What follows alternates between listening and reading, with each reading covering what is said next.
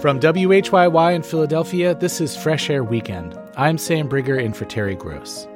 Today we'll talk with actress Cate Blanchett and filmmaker Todd Field about their movie Tar. Blanchett stars as a conductor who's risen to the top of the male-dominated world of orchestra conductors. She's brilliant and charismatic, but slowly we see accusations that may lead her to be canceled. The film raises many questions about who gets canceled, how actions can be misinterpreted and misrepresented, who is believed, and what the consequences are. Also, we'll hear from Ke Huy Quan. As a kid, he starred in the 80s films Indiana Jones and the Temple of Doom and Goonies. Now, after not acting for 2 decades, he's returned to the screen as the metaverse-traveling husband in the movie Everything, Everywhere, All at Once. And book critic Maureen Corrigan reviews I Have Some Questions for You, the new book by novelist Rebecca Makkai. That's all coming up on Fresh Air Weekend. This is Fresh Air Weekend. I'm Sam Brigger in for Terry Gross. Terry has today's first interview. Here she is. The movie Tar is nominated for 6 Oscars, including Best Actress for my guest, Cate Blanchett, and Best Director and Best Screenwriter for my guest, Todd Field. Tar is also nominated for Best Picture. But wait, there's more. For her performance in the film, Blanchett has already won a Golden Globe and a BAFTA, the British equivalent of an Oscar. Tar is the 4th film in movie history to win Best Picture from the major film critics associations in New York, LA, and London, as well as the National Society of Film Critics. Blanchett is the only actress to have won all of those awards, and she did it twice. She's already won 2 Oscars for her performances in Blue Jasmine and The Aviator, in which she played Katharine Hepburn. She was nominated for her performance in Carol. This is Todd Field's first film in 16 years, after Little Children and In the Bedroom, which were both nominated for an Oscar.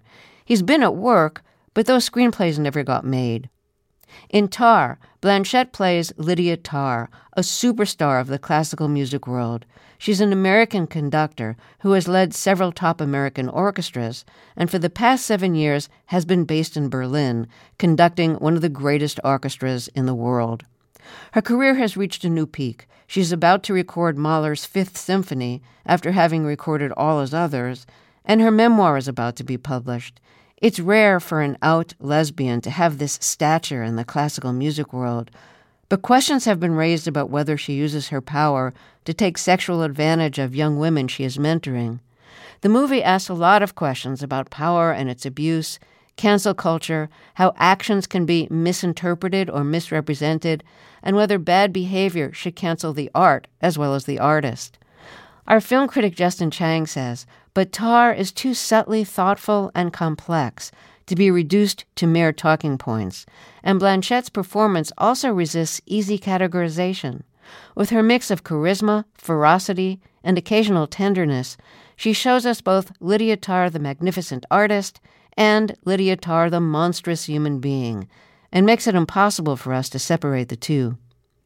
Let's start with a scene from early in the film when Lydia Tarr is teaching a class at Juilliard. A student named Max has been conducting an atonal piece that leaves Tarr unimpressed. She thinks the music sounds like violins tuning up, and that the student isn't bringing a point of view to the music. After she asks Max a question about Bach, he says he really isn't into Bach. Here's her response. Have you ever played or conducted Bach? Honestly, as a BIPOC, pangender person, I would say Bach's misogynistic life makes it kind of impossible for me to take his music seriously. Come on. What do you mean by that? Well, didn't he sire like 20 kids? Yes, that's documented, along with a considerable amount of music. But I'm sorry, I'm unclear as to what his prodigious skills in the marital bed have to do with B minor. Sure. All right, whatever. That's your choice. I mean, after all, a soul selects her own society. But remember, the flip side of that selection closes the valves of one's attention. Now, of course, siloing what is acceptable or not acceptable is a basic construct of many, if not most, symphony orchestras today who see it as their imperial right to curate for the cretins, so slippery as it is, there is some merit in examining Max's allergy. Can classical music, written by a bunch of straight Austro-German church-going white guys, exalt us? Individually, as well as collectively. And who, may I ask, gets to decide that? What about Beethoven? You into him? Because for me, as a U-Haul lesbian, I'm not too sure about old Ludwig. But then I face him, and I find myself nose to nose with his magnitude and inevitability. Cate Blanchett, Todd Field, welcome to Fresh Air. Congratulations on your awards and the nominations and the film. Thank you. Thank you. I think neither of you were deep into classical music before this film. And Todd, you're a jazz musician, trombone. That was like your first profession, I think. So why did you want to set this movie in the classical music world? And I realize you could have set it in the business world or the sports world because it's really about power. But tell me more about why you wanted to make this a movie set in the classical music world. Well, I really didn't. I had this character. Okay. Well, I had this character, if you're lucky enough to be paid to write for a living, and I read a statistic in Variety, 10 years ago, that said if you're being paid as a screenwriter, you have a better chance of starting in an NBA lineup, So I feel very lucky to have been able to keep my lights on for the last few years. And in this case, I was very, very lucky. The studio came to me and said, would you ever be interested in writing a film about a conductor with classical music? I thought about it, and I had this character, Lydia Tarr, sitting, in a notebook, and I thought, okay. She was a top, a media company or something. I think I had her, and this is a perfect power structure. If we really want to ask these questions about what is power, how does power corrupt, all of these things, it kind of fits into a frame quite neatly. So that was how she became a conductor, pure and simple. And in terms of my background in classical music is zilch, other than a passing interest like most people in having certain favorites. And, ironically, the world had just locked down. It was the middle of March 2020, and orchestras couldn't play and conductors couldn't conduct. So we were all captive. And in this case, I was very lucky to be able to have the tutelage of John Mauceri, who had been Leonard Bernstein's assistant for 19 years, who taught at Yale, and also handily had been the conductor for the LA Phil for movie nights at the Hollywood Bowl. So he had more than a passing acquaintance about movie making and wasn't bothered like a lot of people in classical musical would be, by some hedonist like me asking them a lot of funny questions. And so I spoke to him for about 3 weeks. He pointed me in the right directions. He gave me like a little mini master class, and then I wrote the script. But orchestral music, in the way it's made, is going inside those systems as they have traditionally existed. They're environments of immense discipline and control and very hierarchical. And who has access to conduct that music is based on that character's legacy and their history and, more than frequently, their gender. So it was the perfect place to place a character who is incredibly disciplined, who has devoted their life to their passions and probably has, as a result, has become quite inept at life. And also somebody who is obsessed and thinks that she can control how she's perceived and how she moves through the world. I have another clip I want to play. Early in the interview, we heard a clip where Tarr is telling her student who doesn't like Bach because as a BIPOC, pan-gender person, he thinks that Bach is just too misogynistic, yes. So at this point, she's sitting at the piano and playing Bach for him and kind of talking him through what's happening in this excerpt of the Well-Tempered Clavier. And I want to play this excerpt from the film. Come on, Max. Indulge me. Let's allow Bach a similar gaze.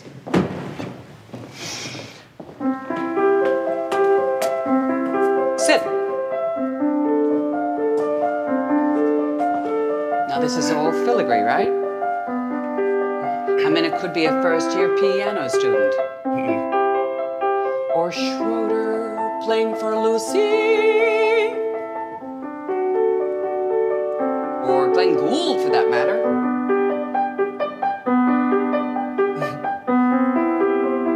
Now, it's not until it changes, you get inside it, that you hear what it really is. It's a question. And an answer. Which begs another question.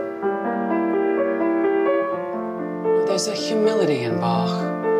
He's not pretending he's certain about anything. Because he knows that it's always the question that involves the listener. It's never the answer, right? Now, the big question for you is, what do you think, Max?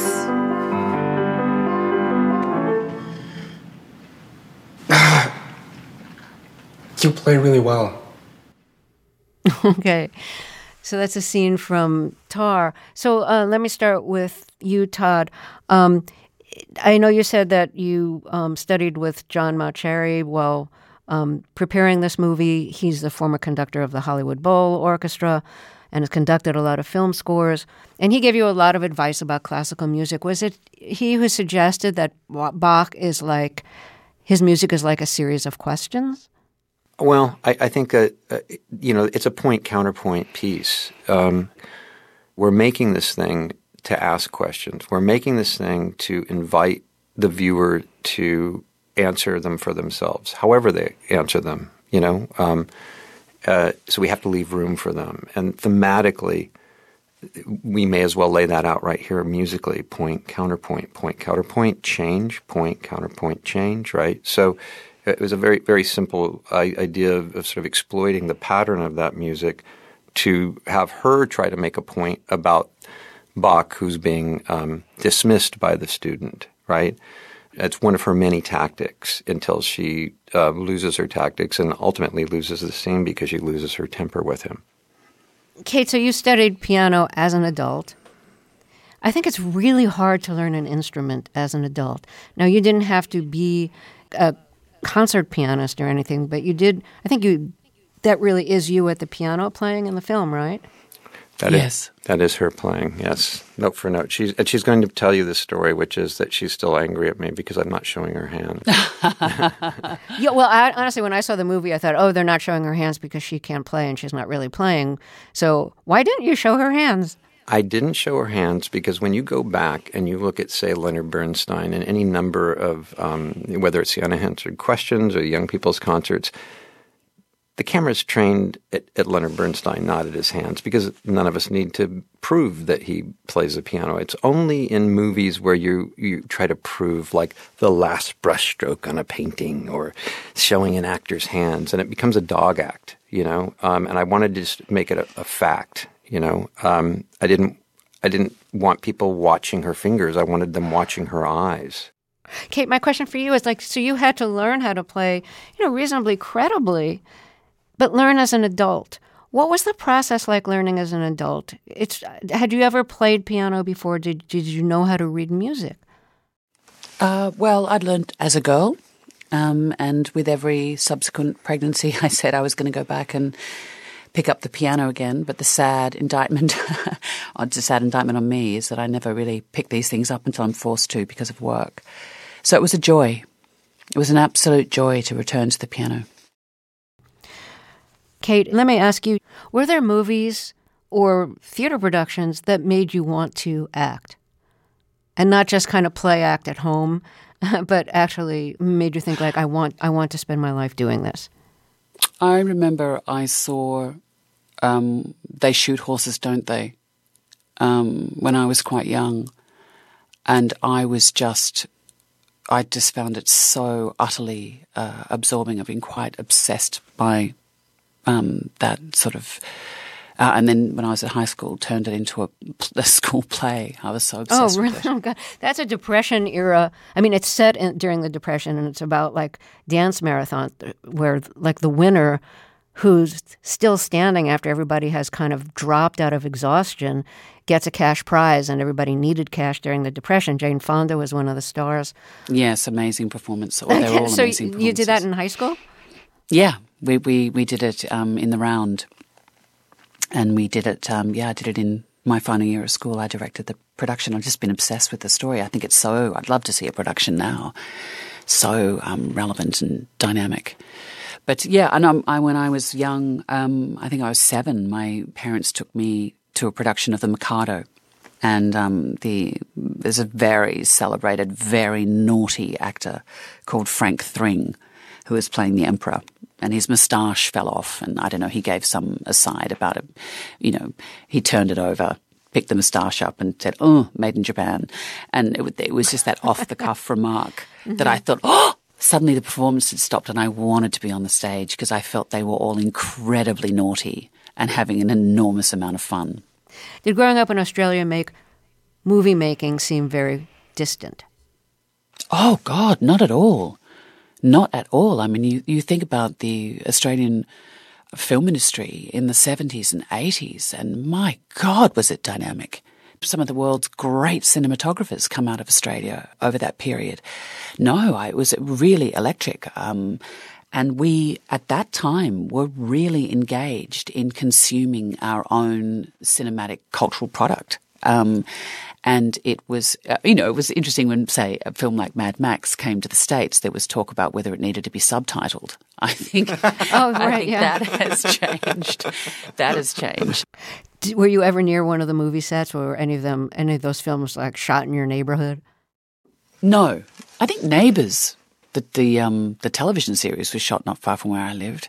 No, I was very busy on my bike pretending I was Nancy Drew. So I just solving mysteries that I'd kind of half invented myself. Where did that mattress come from? That was how I spent my childhood.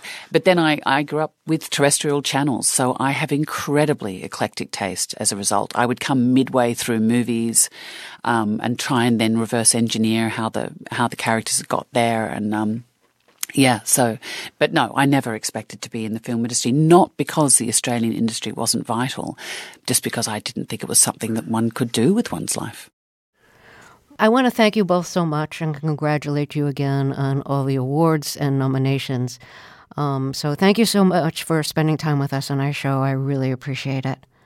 Thank you, Terry. Thank you, Terry. Cate Blanchett is nominated for an Oscar for her starring role in Tar. Todd Field is nominated for Oscars for writing and directing the film. Tar is also nominated for Best Picture. After we take a short break, Maureen Corrigan will review the new novel by Rebecca Makkai. I'm Sam Brigger, and this is Fresh Air Weekend. Rebecca Mackay's novel, The Great Believers, about the AIDS epidemic of the 1980s, was a finalist for the 2019 Pulitzer Prize. Mackay's latest novel, I Have Some Questions for You, may seem markedly different, given that it's set in the closed community of a New England boarding school. But our book critic Maureen Corrigan says, here too, larger social problems emerge. Here's her review. Edgar Allan Poe, the creator of the modern mystery, was onto something when he declared that the death of a beautiful woman is the most poetical topic in the world. That weird and repugnant statement appeared over a century and a half ago in an essay called The Philosophy of Composition. But Poe could be talking about the popularity of true crime podcasts and documentaries in our own day. True crime's troubling obsession with the deaths of beautiful young women translates, if not always into poetry, more predictably into high ratings. Rebecca Makkai is well aware of the ick factor inherent in the subject of her new novel, called I Have Some Questions for You. Her main character, a middle-aged film professor and podcaster named Bodie Kane, returns to the New Hampshire boarding school she attended as an alienated scholarship student to teach a mini-course on podcasting. Bodie has made a name for herself with her podcast called Starlit Fever, which she describes as being about dead and disenfranchised women in early Hollywood, about a system that would toss women out like old movie sets.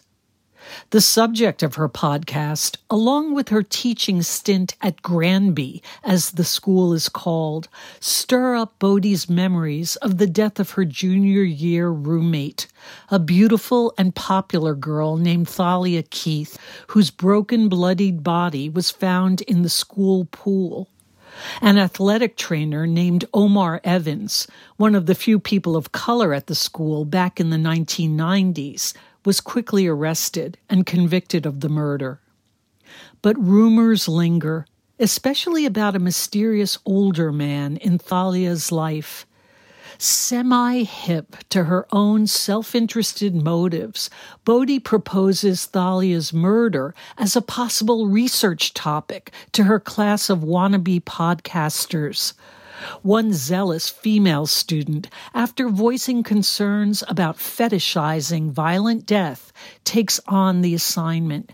Just the way so many of us, after mulling over similar scruples, immerse ourselves into those true crime podcasts and documentaries. Or into this vastly entertaining novel about a fictional murder case. I Have Some Questions for You is both a thickly plotted, character-driven mystery and a stylishly self-aware novel of ideas. It's being rightfully compared to Donna Tartt's 1992 blockbuster debut, The Secret History, because of its New England campus setting and because of the haunting voiceover that frames both novels. Listen, for instance, to these fragments from Bodhi's incantatory introduction. You've heard of her, I say, a challenge, an assurance, to the woman on the neighboring hotel bar stool, to the dentist who runs out of questions about my kids and asks what I've been up to myself. Sometimes they know her right away. Sometimes they ask, wasn't that the one where the guy kept her in the basement? The one where she went to the frat party? The one where he'd been watching her jog every day? No, it was the one with the swimming pool. That one. Because what is she now but a story to know or not know, a story with a limited set of details, a story to master by memorizing maps and timelines. Of course, in the decades since Tartt's groundbreaking campus mystery appeared, the Internet has happened. Throughout, I Have Some Questions for You. The Internet and its veritable flash mob of amateur online Columbos is a constantly intrusive character, posting videos and generating red herrings and other theories about Thalia's murder. Some of this material even changes the direction of the investigation launched by Bodhi and her students. That investigation is almost derailed when, at a crucial moment, Bodhi's estranged husband becomes the focus of a Me Too accusation that threatens her own reputation as an advocate for women. How do you tease out the facts, this novel insistently asks, from a subjective thicket of bias, wavering memories, groupthink, and gossip? And how much does the form your investigation takes, in this case a podcast, determine which details are spotlighted and which ones are ditched because they don't make a dramatic enough story? Don't worry. Mackay has not settled here for one of those open-ended ruminations on the impossibility of ever finding the truth. That kind of postmodern ending has worn out its welcome. But in a twist worthy of Poe, Mackay suggests that the truth alone may not set you free or lay spirits to rest. Maureen Corrigan is a professor of literature at Georgetown University. She reviewed Rebecca Mackay's new novel, I Have Some Questions for You. The film Everything, Everywhere, All at Once received the most Oscar nominations this year, 11, including Best Picture and Best Supporting Actor for our guest, Ke Huy Quan. It's his first big role in decades, and he's already won the Golden Globe, the Screen Actors Guild Award, and all the other major awards for the film. He spoke about the film and his career with Fresh Air's Anne-Marie Baldonado. Ke Huy Quan was 12 years old when he first appeared on screen in the 1984 blockbuster Indiana Jones and the Temple of Doom. Wow, holy smoke! Crash landing! Short round. Step on it. Okie dokie, Dr. Jones, hold on to your potatoes! Crying out loud, there's a kid driving the car! After holding his own co-starring with Harrison Ford, Ke Huy Quan played Data, one of the kids searching for treasure in the 1985 film The Goonies. He starred in a few other films and TV shows, but when he was in his 20s, the job stopped coming. So he decided to leave acting, went to film school, and started working behind the scenes. He tried to convince himself that he didn't miss acting, but after decades being out of it, he decided to try it again. The first script he read after coming out of retirement was Everything Everywhere All at Once. The film is a family drama masquerading as a sci-fi martial arts movie. It's also an absurdist comedy. It's about Evelyn, a Chinese immigrant played by Michelle Yeoh, totally weighed down by her life and her regret. She's trying to keep her laundromat and her family afloat while being audited by the IRS. Ke Huy Quan plays Wayman, Evelyn's husband, who's also trying to keep it together, but is considering serving Evelyn divorce papers. Things start getting strange when Wayman is taken over by another version of himself from an alternative parallel universe. He's here to warn Evelyn of a great evil and to tell her that she alone, this version of herself, is the only person who can save the entire metaverse. I know you have a lot of things on your mind, but nothing could possibly matter more than this conversation we're having right now concerning the fate of every single world of our infinite multiverse. Where's the respect for elders? My dear Evelyn, I know you. With every passing moment you feel you might have missed your chance to make something of your life. I'm here to tell you, every rejection, every disappointment has led you here, to this moment. Don't let anything distract you from it.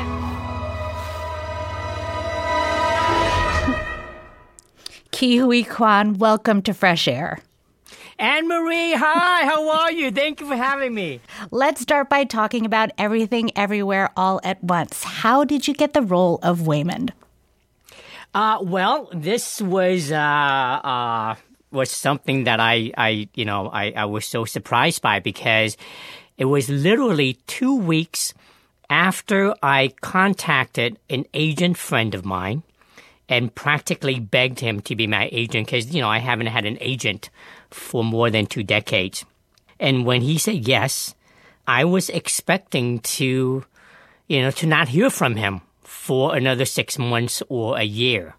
And when that phone rang, 2 weeks, literally 2 weeks later, and he told me about this project, I was so surprised, but also so happy that there was something like this out there.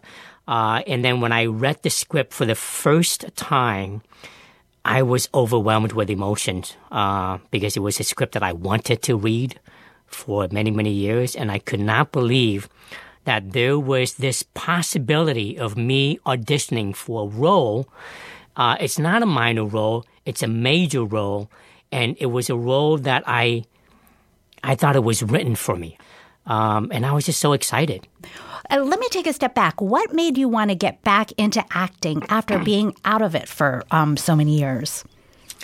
Well, for the longest time, when I had to step away because of lack of opportunities, I thought I buried that acting bug deep and far that I didn't think I would ever see it again. But over the years, as I was working behind the camera, I noticed that there was a change in the landscape. The Asian actors were giving much more meatier roles, what I was used to seeing, the stereotypical, the marginalized, the butt of the joke characters, no longer what was being offered. When I saw a television show called Fresh Off the Boat that featured an entire Asian cast, on television and being really successful that lasted for 6 seasons. I mean, during that entire time, unbeknownst to me, something was missing, and that acting bug slowly crawled itself back to the surface. And I would just hear this little voice in the back of my head saying, Key, maybe it's time to consider doing this again. And I would entertain it for a little bit, and then I would brush it away really quickly, thinking, that's impossible. I haven't done this for so long, and I didn't even know if Hollywood would want me again. But every time I pushed that voice away, every time I ignore it, it would just come back stronger and louder until I couldn't ignore it any longer. We're listening to the interview Ke Huy Quan recorded with Fresh Air's Anne-Marie Baldonado. He's nominated for the Academy Award for Best Supporting Actor for his role in the film Everything, Everywhere, All at Once. We'll hear more of their conversation after a break. I'm Sam Brigger, and this is Fresh Air Weekend. This is Fresh Air Weekend. I'm Sam Brigger, back with more of our interview with Ke Huy Quan. He stars as the many versions of the character Waymond in the film Everything, Everywhere, All at Once. He first started acting as a kid in the 1984 film Indiana Jones and the Temple of Doom. When he was in his 20s, he stepped away from acting after not getting any jobs. He worked behind the camera on stunts for films like X-Men and as an assistant director for Wong Kar-wai. But after seeing more Asian American actors getting roles in films and TV, he decided he wasn't done with acting and decided to try again. Within weeks, he was called to audition for Everything, Everywhere, All at Once. Now he's won many awards for Best Supporting Actor for his role and has been nominated for an Oscar. He spoke with Fresh Air's Anne-Marie Baldonado. You were born in Saigon to a big Chinese family, and your family decided to leave Vietnam, and you had to split up. Your mom took 3 kids, and you and the rest of your siblings traveled with your dad. Do you know why your parents decided to leave and split you up that way, that was the best way to do it? Well, because that was our second attempt. Our first attempt, we all left together, and we got caught, and we were jailed, and then we were released, and my parents lost everything because it cost a lot to get all of us on a boat. And so then they worked really hard and they saved up enough money to make a second attempt. And when that opportunity came, they decided that it would be better if we were to split up. The chance of one of us making out is a lot higher. And then whoever would be able to, immigrate to the United States would help the rest of the family to come over. That was the reason behind it. So my mom took 3 of my siblings. She went to Malaysia. And then my dad, with my 5 other siblings, we got on a boat with 3,000 other refugees. And we went to Hong Kong. And I remember when we were at the shore of Hong Kong, the local government didn't know what to do with us because they've never seen so many refugees.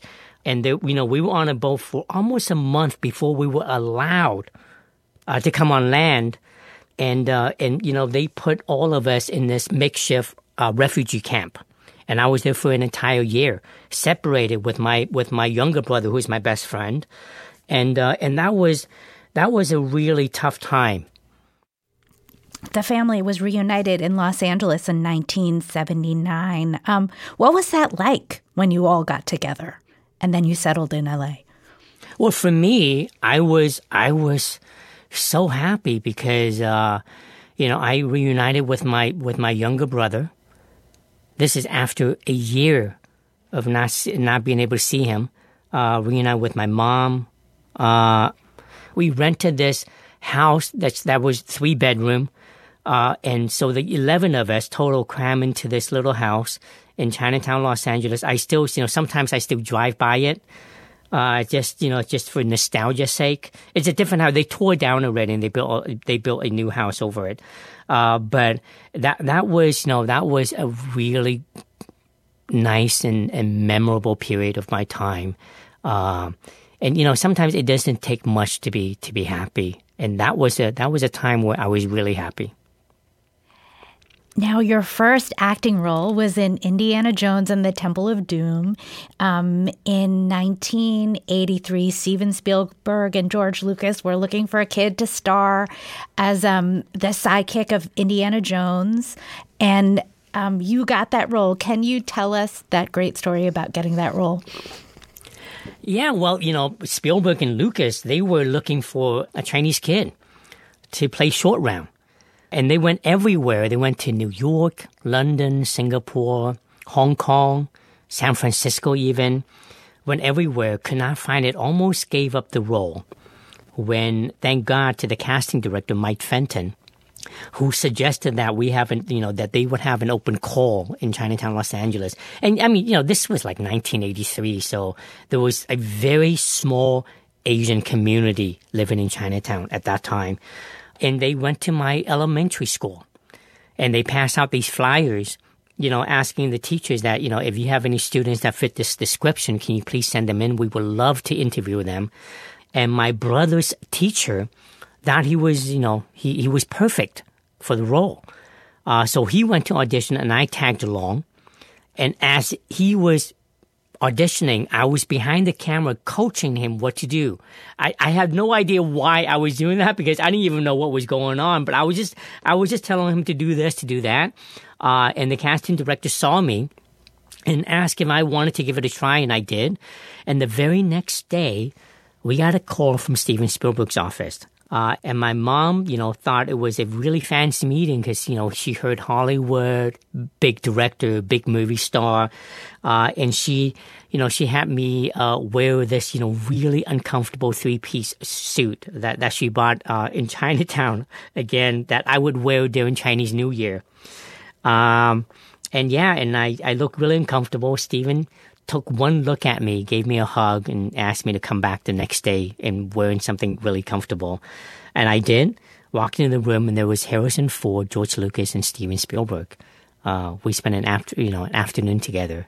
And 3 weeks later, I was on a flight to Sri Lanka and walked on set for the very first time. And that changed my life. There was also that movie that made me fall in love with this industry, with acting. And it changed my family's life. Because then now I was able, Spielberg and Lucas, honestly, they were so generous. I was able to make a lot of money at that time to help my parents pay off their debt. And then also to be able to buy a house for my family to live comfortably in. Now, you said you hadn't really seen many American films before you got cast in this movie. You didn't know who Steven Spielberg or Harrison Ford were. It's funny that it wasn't, seeing films that necessarily made you want to be an actor. It was actually doing it and, the acting and being on set. And the movies that you made early in your career are these like adventure, carnival ride type movies, I'm not sure what it felt like filming, but like in these movies, there are water slides and roller coasters. It's just like this, this like adventure. I don't know if that's what it felt like filming them. Oh, absolutely. It felt like you're going to a theme park every day, with like Indiana Jones, a roller coaster, Goonies, water slides, like your pirate ships. We didn't have the luxury to be able to go to Disneyland when I was a kid. So that was Disneyland to me. And it was just so much fun. Your second film was the adventure kid movie, The Goonies, an important movie for some of us of a certain age who grew up in the 1980s. It's from 1985, and it's about a group of kids that are friends who have to move because a rich man in their town is buying all of the family homes to build a golf course. The kids find a treasure map and go on an adventure to find pirate gold to try to save their families. They go through all these trials, and they actually find the treasure while also being hunted down by these evil crooks because, of course, it's an adventure, so they have to be being hunted down. I want to play a quick scene. The kids have found the treasure and are filling their bags with gold and jewels when the bad guys find them. We'll hear the main kid first, played by Sean Astin. I got an idea. What is it? What? I saw this on the Hardy Boys once. We can leave a trail of jewels into one cave. Uh-huh. And then we can hide out in another. And when the Fratellis go into that cave, then we can make a run for it. Now that sounds like a great idea. Yo, outside. Okay, this is war. Jada, don't take it up. I said outside. Come on. We will not be taken alive, Mikey. We? What do you mean we? That's a scene from the 1985 that is film so Goonies. Good. That is so good. I haven't seen the movie for a while. The music, again, it brings back so many good memories. I can see the scene as I'm hearing it. It's great. Wow. That's, working with Sean Astin and Josh Brolin. It was the first movie for a lot of them. So fun.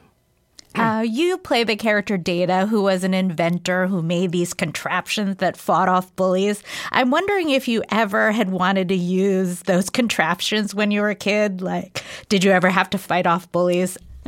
Yeah, well, that's what's so great about that character is all these gadgets. I remember the very first time I heard the pitch from Steven Spielberg. And he says, Key, I got your next movie.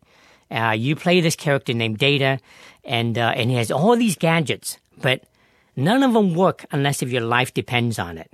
And sure enough, a few months later, I was on a set with all these kids. No, I didn't have to think about using any of these gadgets in school. I wasn't bullied. I think it was because of, people recognized me. I already did Indiana Jones. So all my classmates know who I am. They were very nice to me. I read that after you made Everything Everywhere All at Once, you couldn't find work again for a year. And, we should remember that you finished filming that movie. Was it at the beginning of 2020 or the end of 2019? Yeah, beginning of 2020. Yeah, so, then the pandemic started. Things were shutting down. But you've said that you felt like you had that feeling that you had back when you weren't getting roles in your 20s, and that you lost, you were maybe going to lose your healthcare, or you lost your healthcare, and that you had that familiar feeling again. That must have been so hard. You had just made this great, had this great experience back on set, and then you were waiting for the movie to come out. We shot the movie in 2020, 37 days out of 38. So we were shut down with one more day to go. And then we didn't regroup until 8 months later, and we finished the movie. And I was like everybody else, staying at home, trying to be safe. And things were very different this time around. For me as an actor, there were a lot more opportunities. So my agents were sending me audition opportunities where I was recording myself at home and sending in self-tapes. And I was doing that a lot. But also, I'm not landing any job. I could not get one job. I kid you not. And not even a callback, in fact. And I was scared all of a sudden because I thought Everything Everywhere was a one-time thing. And it brought me back to those times when I was in my late teens and early 20s where I was auditioning and not landing anything. I lost my health insurance.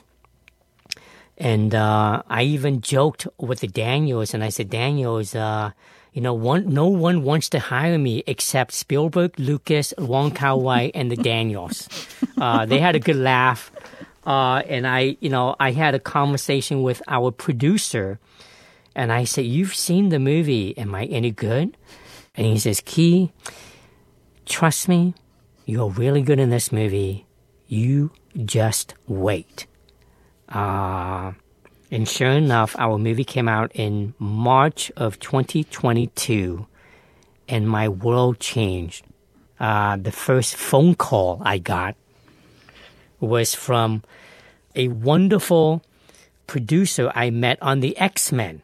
He was an associate producer at that time, and he is Kevin Feige.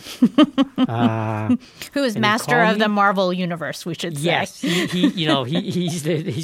he runs Marvel. And he called me and he said, I saw your movie. You're great in it, and I want you to come join the MCU family. And I was just so happy. And then when I got that phone call, from Kevin, I got so emotional. And then after that, I called the Daniels right away. He says, Daniels, I said, listen, nobody wants to hire me except Spielberg, Lucas, Wong Kar-wai, Daniels, and now Kevin Feige. And they were really happy for me. Last month, you won the Golden Globe for Best Supporting Actor for your role in Everything Everywhere All at Once, and you gave this great speech. I wanted to play a little bit of it back right now. Wow. Thank you so much. I was raised to never forget where I came from and to always remember who gave me my first opportunity. I am so happy to see Steven Spielberg here tonight. Steven, thank you.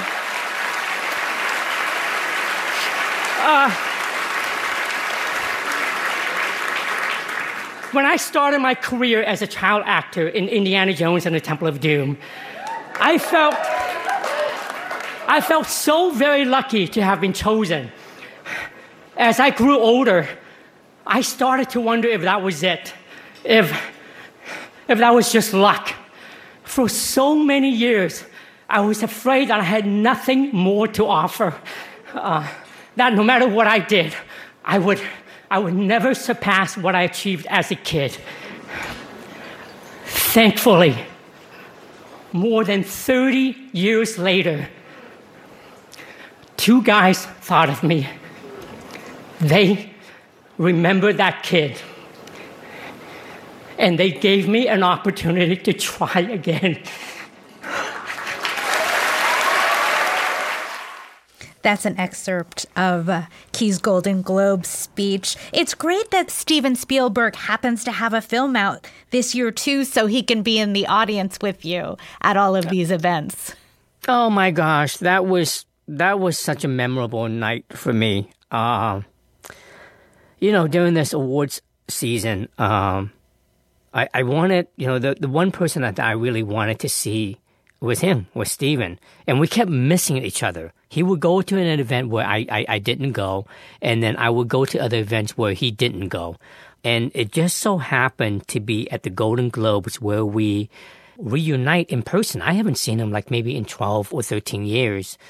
We saw each other during the pandemic over Zoom. We had like a Goonies reunion, but not in person. And when I found out that he was going to be there, he was nominated. Of course, having him won and I won, it was so special. And to be able to look him in his eyes and to thank him for everything that he has done for me, that not only that first opportunity, but also, he changed my life. That was really special. And after I won, I went back out and I gave him a big hug and I said, Steven, I hope I make you proud tonight. And he says, Key, you made me proud when you were just 12 years old. And it was just so good to give him that hug. He means so much to me. I love him so much. Well, it's nice that you're both getting acclaim this year for the particular movies that you made, because I think they're both very moving, personal movies. It's really special because, during this entire journey, for me, I've been very honest to the point where sometimes it scares me. So I've been very personal, sharing my struggles, sharing my story. And at the same year where he basically shared his childhood with the world. And how cool is that, huh? That both of our movies are being recognized. Oh, wow. Ke Huy Quan, thanks again for joining us, and congratulations on all of your success. Thank you so much. I had a wonderful time chatting with you. Ke Huy Quan spoke with Fresh Air's Anne-Marie Baldonado. He's nominated for the Oscar for Best Supporting Actor for his work in the film Everything Everywhere All at Once. Fresh Air Weekend is produced by Teresa Madden. Fresh Air's executive producer is Danny Miller. For Terry Gross, I'm Sam Brigger.